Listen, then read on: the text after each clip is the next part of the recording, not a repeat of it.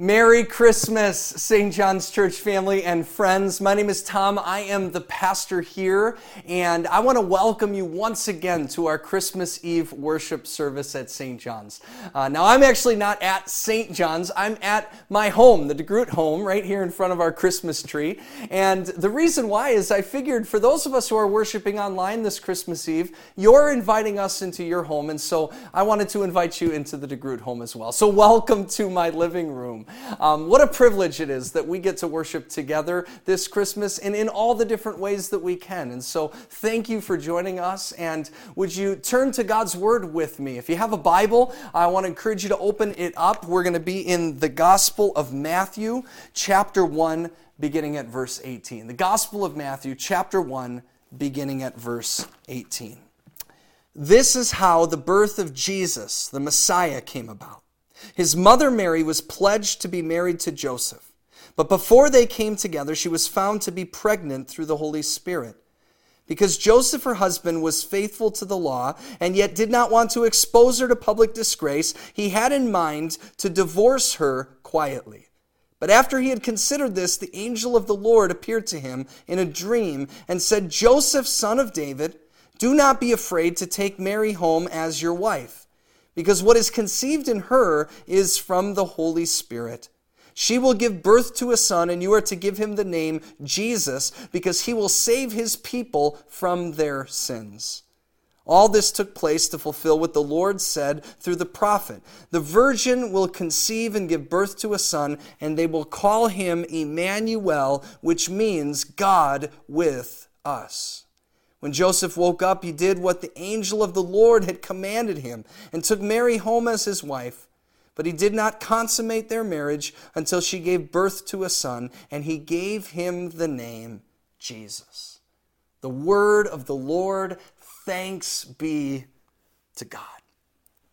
Now, there's something that you may or may not know about me, and that is that I am a bit of a planner. Now, when I say that, it's not that I'm the most organized of people, but I like to know what's coming before we get there. I've never been a big fan of surprises. Big surprises, small surprises, surprises like this fall when our furnace died and we had to replace it, or small surprises like when they forget to put the mushrooms on the pizza that I ordered. At the same time, I've lived long enough that I know that life is full of surprises. Now, sometimes I have different words to describe these interruptions, but I know that they're a part of life. And yet, even if I know this, I still plan. I still have all kinds of plans, and I still get frustrated when my plans are interrupted. And so I think it would be safe to say that the year 2020 has been deeply frustrating for any of us who are planners like me, which I think is probably most of us. It's been an entire year of colossal interruptions. And so I want to ask a question that I've heard over and over and over again over the course of this year. It's this: where is God in the interruptions? Where is God in the interruptions? And to find the answer, we're going to turn to our scripture reading we read just a second ago. It's the story of Christmas, the birth of Jesus. And I think what you'll find as you look is that there are actually quite a few interruptions to be found. Let's look at verses 18 and 19 again. This is how the birth of Jesus the Messiah came about. His mother Mary was pledged to be married to Joseph, but before they came together, she was found to be pregnant through the Holy Spirit. Because Joseph, her husband, was faithful to the law and yet did not want to expose her to public disgrace, he had in mind to divorce her quietly. Now, you can imagine the roller coaster of emotions that are taking place here, all of the preparations, all of the plans for the future that comes with being engaged to be married, to start a family, to build a house, and all of it like a bolt of lightning comes to a screeching halt because Mary is pregnant. Mary is pregnant, and she's pregnant, we all know, by the Holy Spirit. But we know that because we live 2,000 years later. We've been telling the story for generations.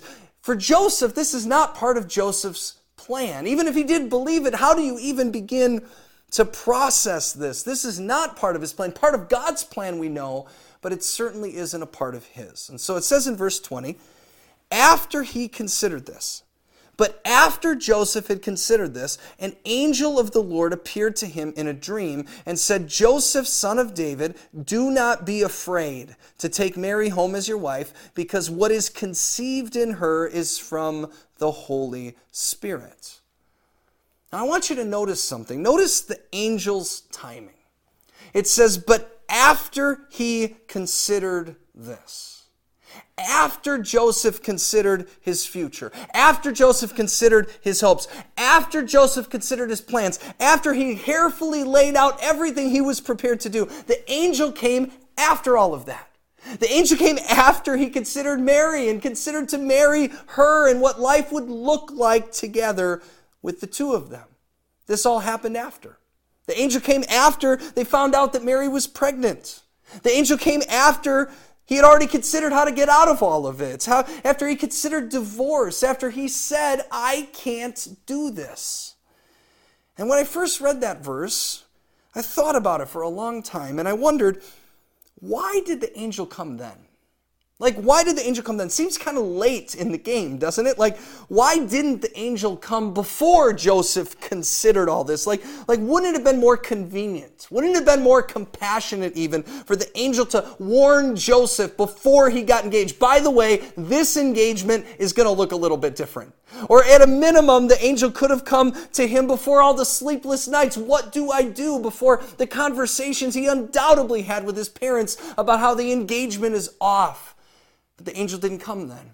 The angel could have came before he called the lawyer to try to get out of this commitment that they had already started to make. See, in Jesus' day, engagement was more like marriage. It was legally binding. And so it was going to require a divorce. And I wondered as I read this, why did the angel wait until after Joseph considered all of those things? And as I was wondering that, it came to mind that how many times has God done the same thing to me? How often does the same thing happen in our lives as well? I mean, how many times have you considered things and made plans, and then in an instant everything changes? And if you haven't had that experience up until this point, and you're living in the year 2020, you have now welcome to the club. I don't know what took you so long to get here. But I thought about this for days. And I was trying to think, what's the deeper meaning? Like, is there an aha moment to why the angel waited until after all of that? There's got to be something. But then it dawned on me that maybe there isn't. Maybe there isn't an aha moment in the sequence of events. Maybe this just is. Maybe I just don't know why. And so if you're looking for a pastor on Christmas that knows the answers to all of the why questions, you found the wrong pastor, because I'm sorry to disappoint you, but sometimes we're not able to answer questions. Sometimes I don't have the answers to questions that you have any better than you do. I don't know why God waits until after. But see, once I accepted that, once I realized that I might not know that, then I did have an aha moment. And the aha moment was that it led me to what I do know, that what God does next is He sends His Son. What God does next is He sends His Son, and what that teaches us is that Christmas interrupts our plans with hope. Christmas interrupts our plans with hope.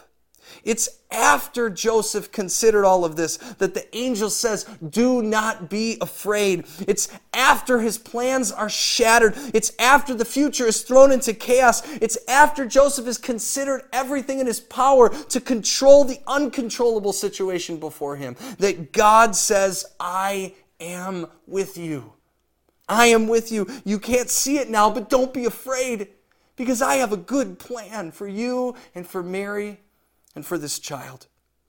And friends, when I think about it, if there's anything that you and I need to hear from God on Christmas 2020, I think it's that He's with you and me too.